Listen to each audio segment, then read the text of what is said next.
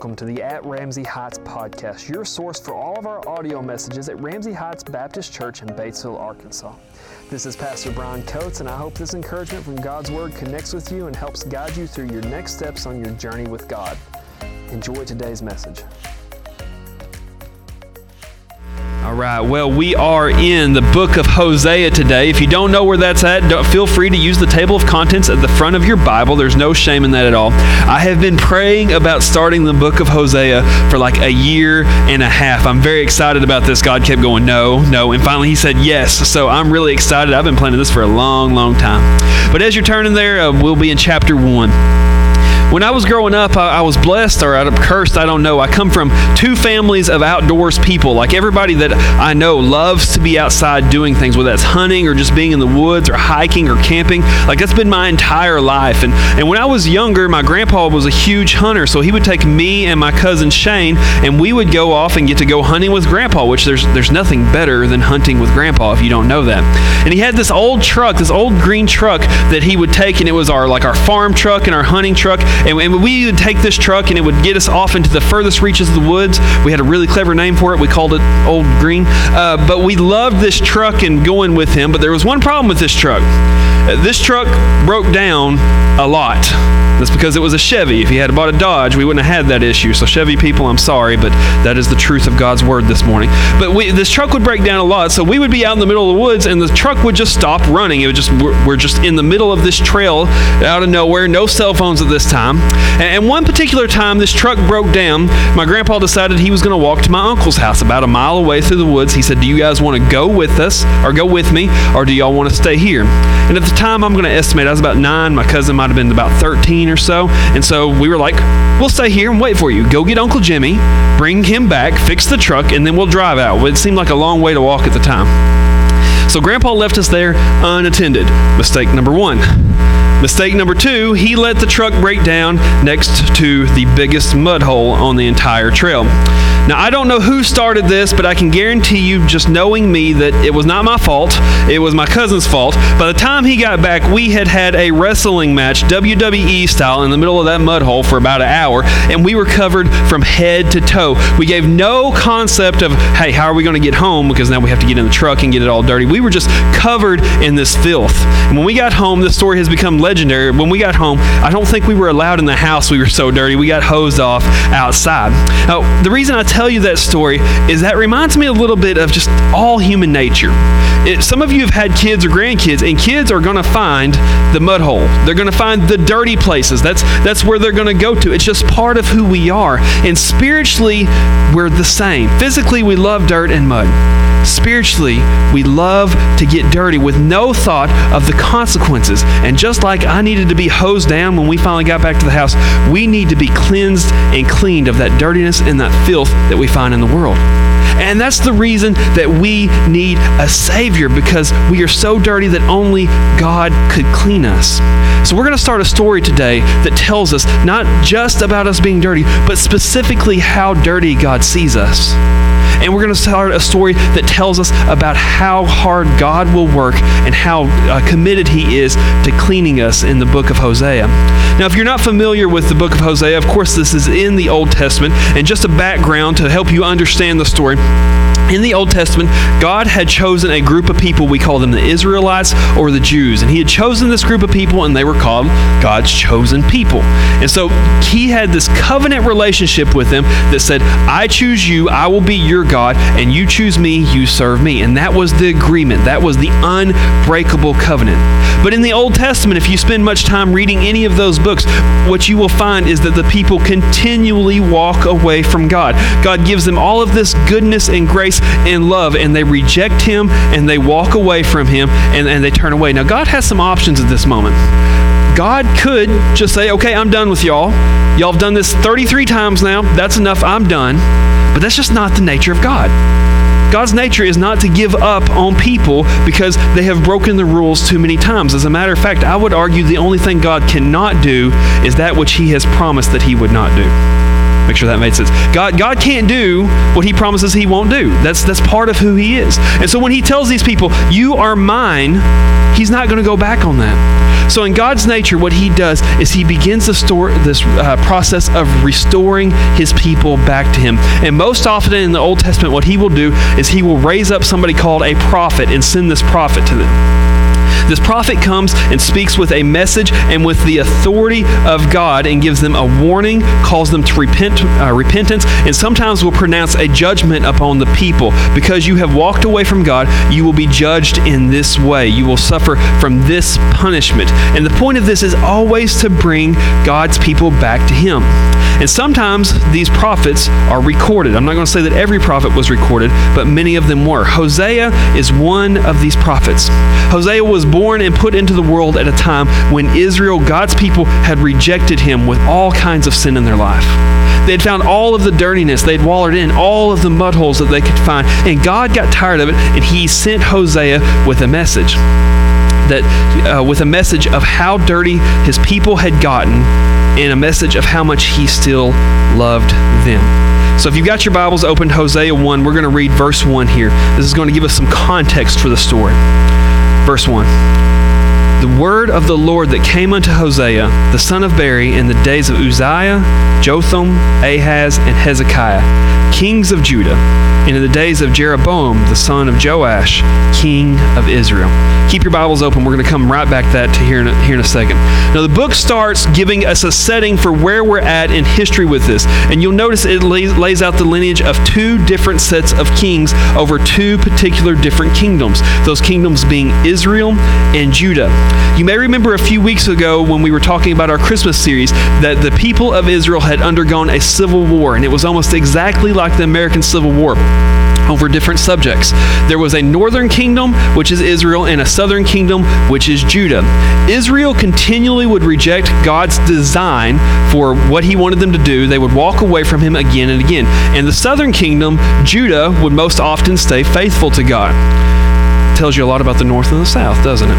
Anyway, I didn't say that. So there is this civil war between these two in these two different kingdoms. They are all God's people. They are all Israelites. They are all Jews, but they have split themselves into two kingdoms under two different kings. Hosea, as well as the story and the warning, the words from God in this book are meant to go to that northern kingdom, Israel, who has turned away from God. Now let's read what God is going to have Hosea say to them. This is verse 2. The beginning of the word of the Lord by Hosea. And the Lord said to Hosea, Go, take unto thee a wife of whoredoms and children of whoredoms, for the land hath committed great whoredom, departing from the Lord. Keep it open just a little longer. We're coming back to this.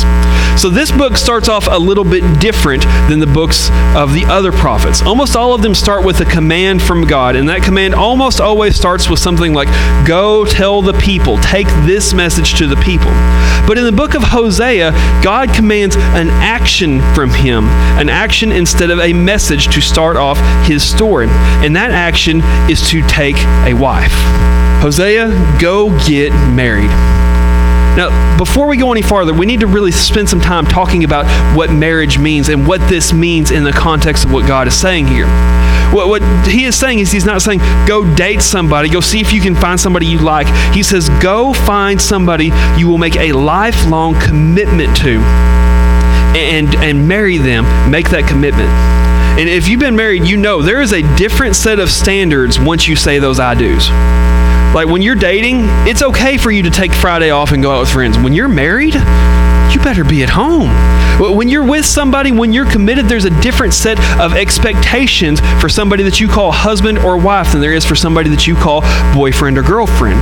So there's the concept of commitment for life, that once you get married, this is to last until I die. That's hopefully a really long time. There's also the concept of, in this marriage, I forsake all others. Like everybody else is off the table to me. There is exactly one woman in this world who belongs to me, and the rest of them are not available at all. So I will turn my back on everybody else, any other opportunity, and no matter what, I'm going to find a way to make this work.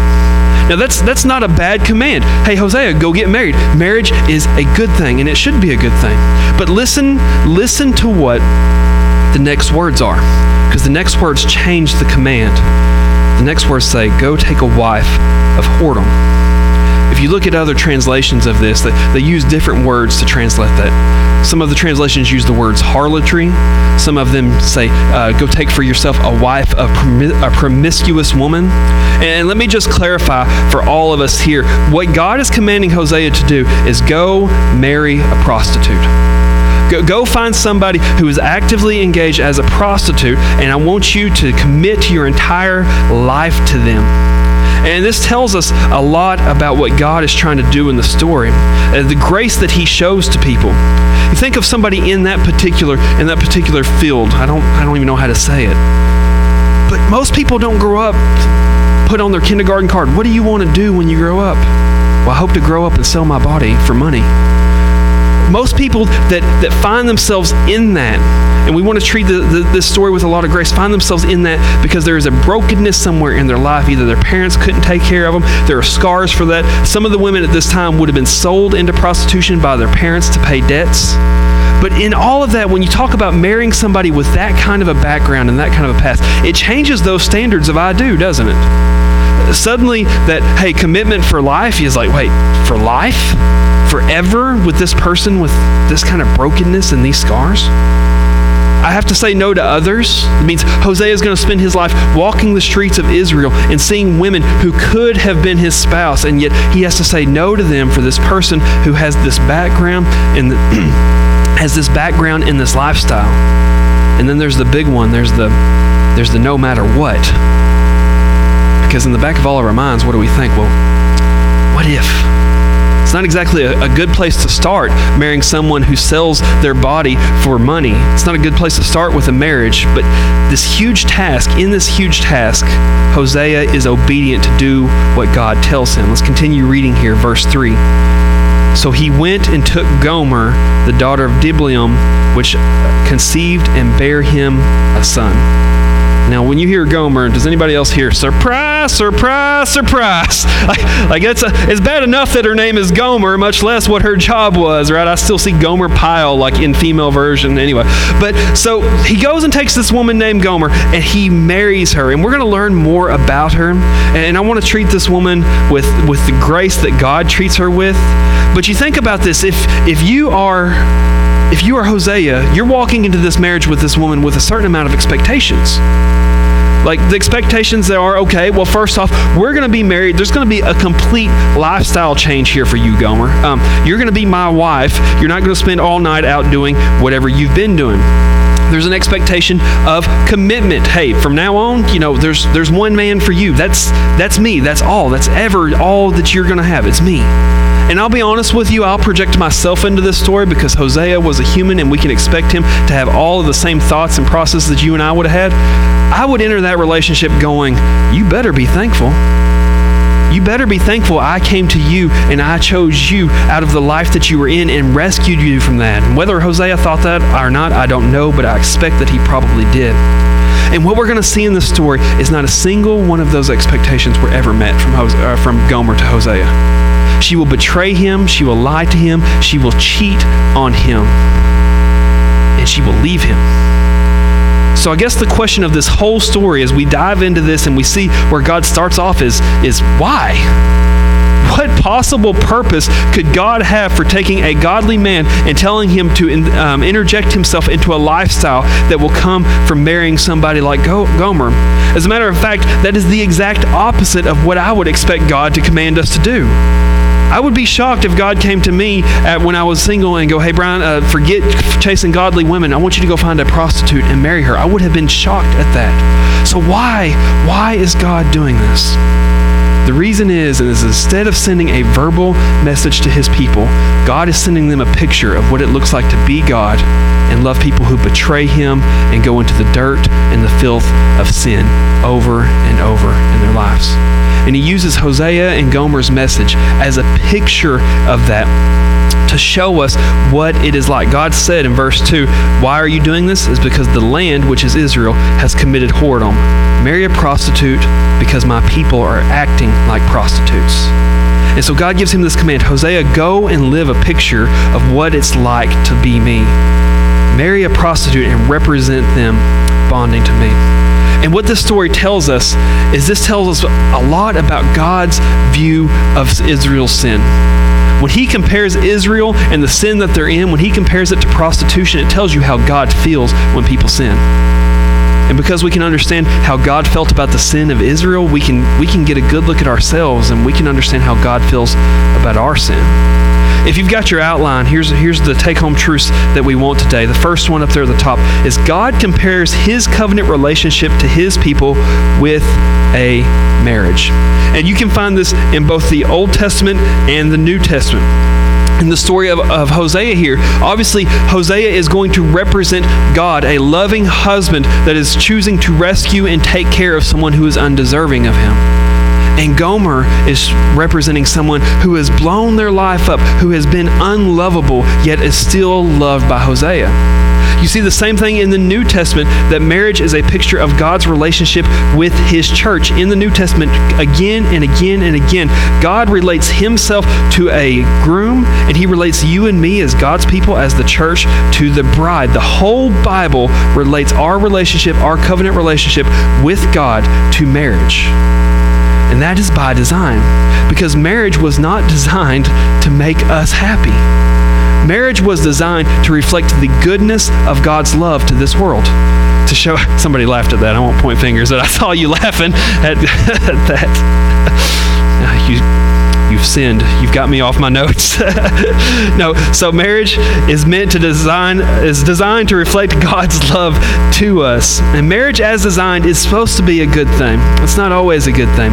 But it's a covenant, which means it's a no matter what contract. It's a commitment to mutually care and love and serve each other, going both ways. And within marriage, there is a closeness and a bond created that exists in no other relationship. And we have this unfortunate belief that for some reason, marriage is just something that we get to experience.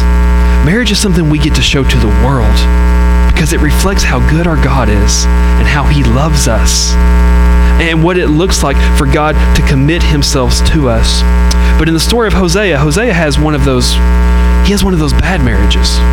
Not the kind of marriage that you think would reflect what God's love, or the kind of marriage that would reflect God and the church. Hosea has a marriage in which he suffers, in which he hurts, in which in his commitment he is rejected again and again. So number 2 there is God compares his relationship to us with an unfaithful spouse. What's it look like when marriage goes bad? I think most of us understand that there is an expectation of what marriage should be. Nobody has ever walked into their wedding day with the beautiful white dress on and the tuxedo or the suit or whatever and said, I can't wait for this to be horrible. There's always this expectation of love and what love is going to look like. We're going to be together forever. This person is perfect. And in Hosea and Gomer's story, you can take that and contrast it with what we would expect to be true of marriage. People loving and caring for each other versus a spouse who runs away, who cheats, who lies, and who rebels against their spouse. So there's 2 pictures that we see in this as God compares himself to marriage. Picture number 1 is we see the love of God in this. We see how much God loves us, that he would compare us to an unfaithful spouse, to somebody who cheats and betrays him, and he still loves us. And secondly, we see a picture of what our sin looks like to God. A picture of how God feels when we sin. You know, in this story, it deals with a lot of hard topics. It deals with prostitution. It deals with cheating. It deals with slavery. It deals with so many different things. And a lot of these are hard to talk about, and they're hard for us to address, including cheating, because some people here have experienced that. Some people here may have been guilty of that. I don't know. But it's the pinnacle of betrayal when you commit your life to someone and they turn their back on you and say, no, I choose somebody else over you. And it's wrong because of the broken promises, which means broken trust, because it causes somebody that you're supposed to love emotions of hurt and anger. But here's what I think is the worst thing about being cheated on, is that somebody that you care about, that you're committed to, looks at you and says, I could have had you, but I chose that over you. I want that more than I want you. And if we can take ourselves and put ourselves in that situation, or we can think about maybe our children going through that or a friend going through that, I think we can understand how bad we would hurt for them, because everybody in this room knows that's not the way that love is supposed to work, and that's not the way that marriage is supposed to work, to see somebody who should have been loved be betrayed. But this is a picture of us and God. When we continually betray Him and walk away from Him and hurt Him, we should be able to look at this and go, that's not the way it's supposed to be. We're supposed to love and adore God because He loves and adore us, not turn our back on Him. And the point of Hosea in this story is God wants to point out to Israel, He goes, you're just like Gomer. The way that you sin, the way that you rebel against me is just like a spouse who cheats, who chooses something else over you. When we look at that story, I want us to look at our sin, and I want us to have that definition of sin in our life. There are many definitions of sin that you hear in a church, different ways that we put it, and they're all relatively correct. I've heard sin defined as missing the mark, as an archery term. It's how far you are from hitting a perfect shot. You aim for perfection and you miss it. And by however much you miss it, that's what sin would be in our life. I've heard people say that sin is anything outside of the perfect nature of God. Absolutely true. But when God defines sin in the Bible, He defines it as adultery, cheating, and the word that we see here used is whoredom. So when we look at our sin, what I hope that we see when we look in the mirror, I hope we don't just write off our sin and say, everybody does that. Everybody sins. Oh, I made a few mistakes. I hope that we see how truly dirty we are, and how those mistakes are more than just mistakes. They're rejections of a holy God. And I know what you're thinking, because I know what I'd be thinking if I was there. Well, Brian, that doesn't apply to me. Like, I've made a few mistakes in my life. I've done a few bad things, but it's really not that bad. That's the word we like to say when we think about our sin. Well, I didn't murder anybody. I mean, yelling at somebody I'm supposed to care for, that's not that bad. Or rejecting God, or fighting with God over something He calls us, it's not that bad. I'm not selling drugs outside on the corner. Didn't murder anybody. I haven't robbed Walmart. And I guess the question we have to ask to ourselves about sin is, by whose standard are you saying that's not that bad? Because the truth is you and I, we are not qualified. We are not qualified to say what is that bad and what is not that bad. And if you look at the very first sin with Adam and Eve, what did Satan tempt them with? He said, if you eat of the fruit, you will be like gods, knowing good from evil. You know what he tempted them with?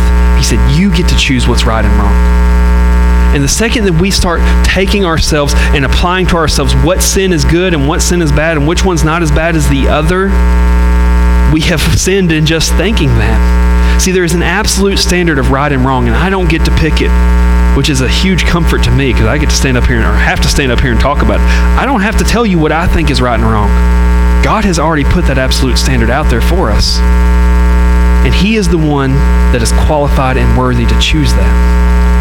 So as we look at Israel and we look at the story, it seems like they made God kind of mad, right? Like, they go out, they're doing things, and God's like, you know what? I'm going to show them how bad they are. Give me a holy man and go marry a prostitute, just so they know how bad you're being.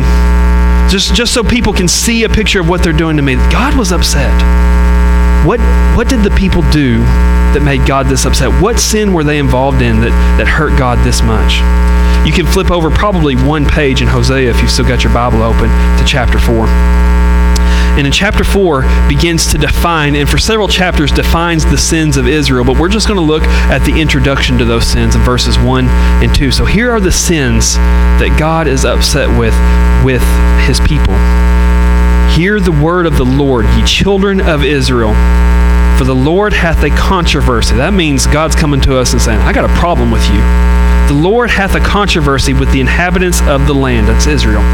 Because there is no truth, nor mercy, nor knowledge of God in the land. Keep your Bibles open. We're going to come back for one more verse here in just a second. So God defines, what is the problem? Why are His people turning away from Him? He defines that in three things. These people have no truth, they have no mercy, and they have no knowledge of God. And if you think about the aspects of what truth, mercy, and knowing God are, those are parts of the heart of God. Truth and mercy and relationship, knowledge of God in that. And so when we reject these things that are part of God's heart, we reject God. when we reject truth, truth is the undeniable fact that God has absolute authority over right and wrong. And we reject that continually when we come to ourselves and we say that not so bad phrase. When we say, I refuse to admit that what God says is right, and I refuse to admit what God says is wrong. When we neglect this, we make ourselves the absolute authority, or we think we do. Like we talk about different sins, and well, being drunk every once in a while, it's not so bad. It's a little sin. It goes away after a while. But by whose authority do you say that it's a little sin? When God says things, He means them. When God says that sexuality is to be expressed within a marriage, He means it. When God says that sexuality is to be expressed between a man and a woman, He means it. When God says that anger and wrath and mistreatment of people are wrong no matter what they've done, He means it. And when we reject the truth that He has the absolute authority to say what He wants to say, it opens us up for this world of sin in our life. The second thing that God pulls out here in the dirtiness that He finds in His people is that they have no mercy. This means that they have no compassion for others. It means that we neglect to see God the way that we neglect to see people the way that God sees them. The Bible defines you and me and everybody you will meet, every single person, even Gomer in this story, as made in the perfect and holy image of God. Every single person has value. It doesn't matter how much you dislike them. It doesn't matter what they've done. It doesn't matter what they've done to you. People have value. And for that reason, if we can see the value of people, we should have undeserved compassion on them. But because we neglect having God's heart with mercy, we neglect this aspect of God in our lives. The last one is knowledge. And knowledge, I think the way that this is phrased, it just simply means relationship. There's a difference in knowing about God and knowing who God is. We all have friends. I hope you have friends. If not, you need to adjust your lifestyle. I hope you have friends. We all have a friend somewhere, right? But we have friends, and then we have my friends. And there's a difference in the person who I've been friends with since high school, and I see them once a year in Walmart, and I wave at them and say hi and ask them how the kids are doing. And my close friends who I talk to daily or weekly, I know them differently. I know how they feel. I know how they think. I know what makes them tick. And what God wants from us is not to just know that God exists, but to know Him in a relational fashion, to know Him intimately, to know what He thinks and what His heart is and how He views situations. And God said, in Israel, the sin that I find, the dirtiness I find, comes from the fact that they have no truth, no mercy, and no knowledge of me. Our next take-home truth on your paper is sin begins with rejecting God's absolute authority, neglecting His heart, and not knowing Him. In chapter 4, verse 2, we're about to read this.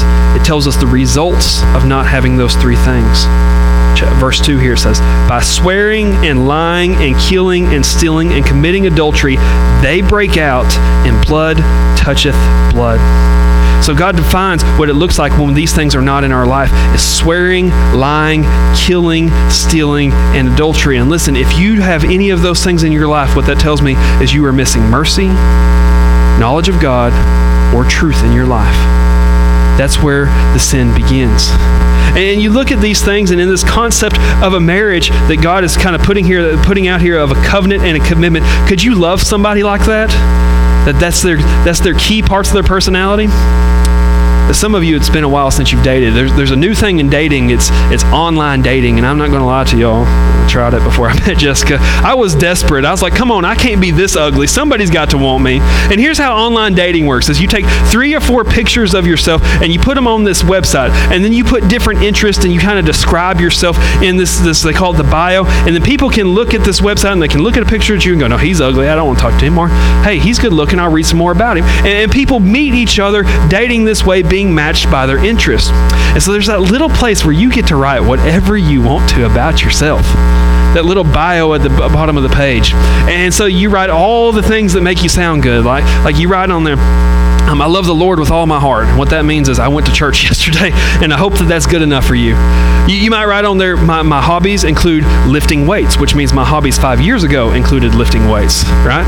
You write that you love going out with people, which really means I hate going out with people, but if I have to go out with you and your friends to date you, I will do that. That's what all those things mean. And so there's this bio that you in this dating relationship, you look at it and go, is this somebody that I could possibly fall in love with? Is this somebody that I could possibly one day have a lifelong commitment to? Now imagine you were cruising, don't cruise those websites if you're married. Imagine you were on one of those and you come across a picture of somebody and their bio said, what are your hobbies? Swearing, lying, killing, stealing, adultery. You want to go on a date with me? No, I don't. Who could love somebody like that? That's what it says about them. Who could possibly say, that's who I want to commit to? God does. When He looks at us, that's a picture of our lives before Him. And He still says, I love them. I will choose to love them. All of those things are defined in one word there in your Bible. It says, in verse 2, it says adultery, and then it says they break out. Now that was a weird word to me. What does that mean? They break out. That's some kind of big sin, breaking out. I don't know what that means. So I did a little digging on that, and what that word means is people live life without restraint. People live life with no sense of barriers. They don't like to be coupled to anything. They don't like to be held back. So our next take-home truth in here is sin is living life without restraint and ignoring the barriers God has placed on us. About this time last year, Oakley was she was getting to the point of walking and crawling and pulling up and all that stuff. And so Jessica had found, I called them the cattle gates. I don't know what they were, but it was this huge loaded fence thing that you could like surround your living room, and it would keep her in one place. And so we had like a part of the living room cut off, and we had the entrance to the dining room cut off. And she had free reign in there. She could go anywhere. All of her toys were there. Her parents were there. Everything she needed was in that room. But it didn't take her very long after she learned to walk before she realized that she could go over there and pull on one side of that thing, and she could slip that leg over and she could get out. And y'all, it was the funniest thing. She would struggle through that thing, and as soon as she got out of that gate, she was gone. That little toddler walk, like running down the hallway. She didn't like barriers. She didn't like restraint. She wanted to break out. She earned herself the nickname Jailbreak during that time. Come on, Jailbreak. Back to the gulag. Here we go. That is a picture of you and I. God puts these barriers in our life, and we spend our whole time like trying to get through these barriers, through these things He said don't go through. But here's what I've learned about God by being a parent, and I don't know that I've learned a lot, but I've learned this. I've learned when you love someone, you put barriers on them for their own safety. Because what those fences blocked was not, I don't want you in the other room. Those fences blocked where the fireplace was. That was hot to the touch, that could have burned her if she went over and touched it or fell into it. Those barriers blocked the way to the kitchen, where there were chemicals under the counter that she did not need to chew on, and she chewed on everything. And so when God puts barriers in our life, we tend to want to live life. The dirty part of us wants to break out of these barriers. And what's so sad about that is those barriers are put in place. Those sin barriers, those things that God says not to do, are put in place for our protection because He loves us. And at some point in our life, and maybe even today in our life, breaking out, living life without restraint, that's me. And that's you, and that's us, because that's our sin nature and how we live our lives. God says when you live with no rules, no outside forces, when you break out, when there are no barriers that you allow anybody to place on your life, He compares this in the story of Hosea and Gomer to whoredom. And I know, I read this story, and I'm just as guilty as anybody. I go, this doesn't apply to me. All of this prostitute talk, I've made some mistakes, I've done this, and you may be sitting here thinking that, and you're sure, I've cussed a little. Yeah, I live my life my way. I don't like a lot of barriers on me. I've done this or that, list these sins, but I'm a pretty good guy, pretty good girl. There's a lot of people out there that's a lot worse than me. Is the comparison to a prostitute really necessary? Do I really betray and cheat on God like an unfaithful spouse? And here's what I would argue. I would argue the way that you and I live our lives when we live with no barriers, when we break out, is not any different than what a prostitute does. Without getting graphic, think about this. What's the job of a prostitute? She takes herself, she takes her body, she takes her inner essence, the most valuable thing that God has given, and she sells it for a little bit of money in her purse. And for a little while, she lives with the comfort of knowing that there's money in the purse for just a little while, but then she spends it or blows it or loses it, and then it's gone. And the process repeats. Sell myself again. And what do we do in life? We sell our souls for some cheap entertainment to fill some hole or void within us. And for a little while, we feel comfort, we feel entertained, we feel happy. But we wake up the next morning and I don't feel any of those things anymore. So what do? I do it again and again, selling my soul to fill myself up just a little bit. And the whole time, God watches heartbroken that he loves us this much and we continue to reject him in that way. And you can say whatever you want. I hear people say all the time, God doesn't control them. But I love what this story says about God, is he loves us anyway. That's amazing.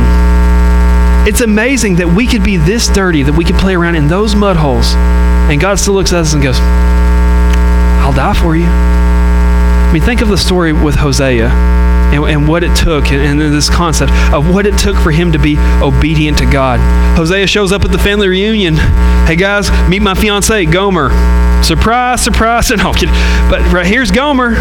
Here she is, and his brother pulls him aside like, look, I don't go over there often, but I walked through that part of town, and I don't know if you know this, but that girl was a prostitute. That's her living. You don't want to marry her. And what does Hosea have to say back? I know. I choose to love her anyway. No, but Hosea, you don't understand. This lady is going to cheat on you. You will live your life heartbroken. I know. But I choose to love her anyway. Hosea, don't do this. She will betray you. She will leave you alone. She will go back to her life. She will be in a bed with another man while you cry yourself to sleep. And what Hosea says, I know, but I choose to love her anyway. And this is meant to be a picture of God's love for us. Can you imagine God up in heaven? I don't think the angels argue with God, but let's just say God's looking down at you. He's looking down at me. Actually, let's scratch that. This actually happened with Jesus. Jesus and the disciples. Somebody'd come up and the disciples would be like, no. That's a thief and a liar. He's a tax collector. You know what Jesus said? I choose to love him anyway. You could go down this list forever. Brian, you can love him, but he won't change. He's going to betray you, and he's going to sin against you again and again and again. You know what Jesus said about me is, I know, but I choose to love him anyway. You can tell Jesus Christ you'll be heartbroken for the rest of eternity because that person will betray you. Jesus will say, I know, but I choose to love them anyway. Our last take-home truth is this, is though we reject him, betray him, and leave him, God loves and pursues us. And this love led him not just to have us, but to lead him to the cross, where he decided to give his life so that he could have us, knowing that we would run away from him, knowing that we would cheat on him, knowing that we would commit spiritual adultery. And he went to the cross not just so he could buy us the first time, but so that he could pay for our sins every time we betrayed him. That's why we come here and that's why we worship. That's why he is worthy of our praise, because that is a story that shouldn't make sense to anybody.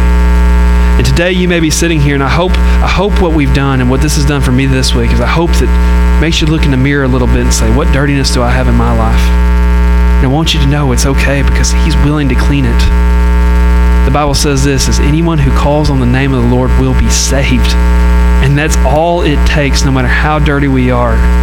Jesus, clean me. Maybe today is that day for you. If not, maybe you should just take some time to pray and thank God and worship him for the fact that he loves us, even though we keep getting back into that mud hole and we keep getting dirty. Please stand.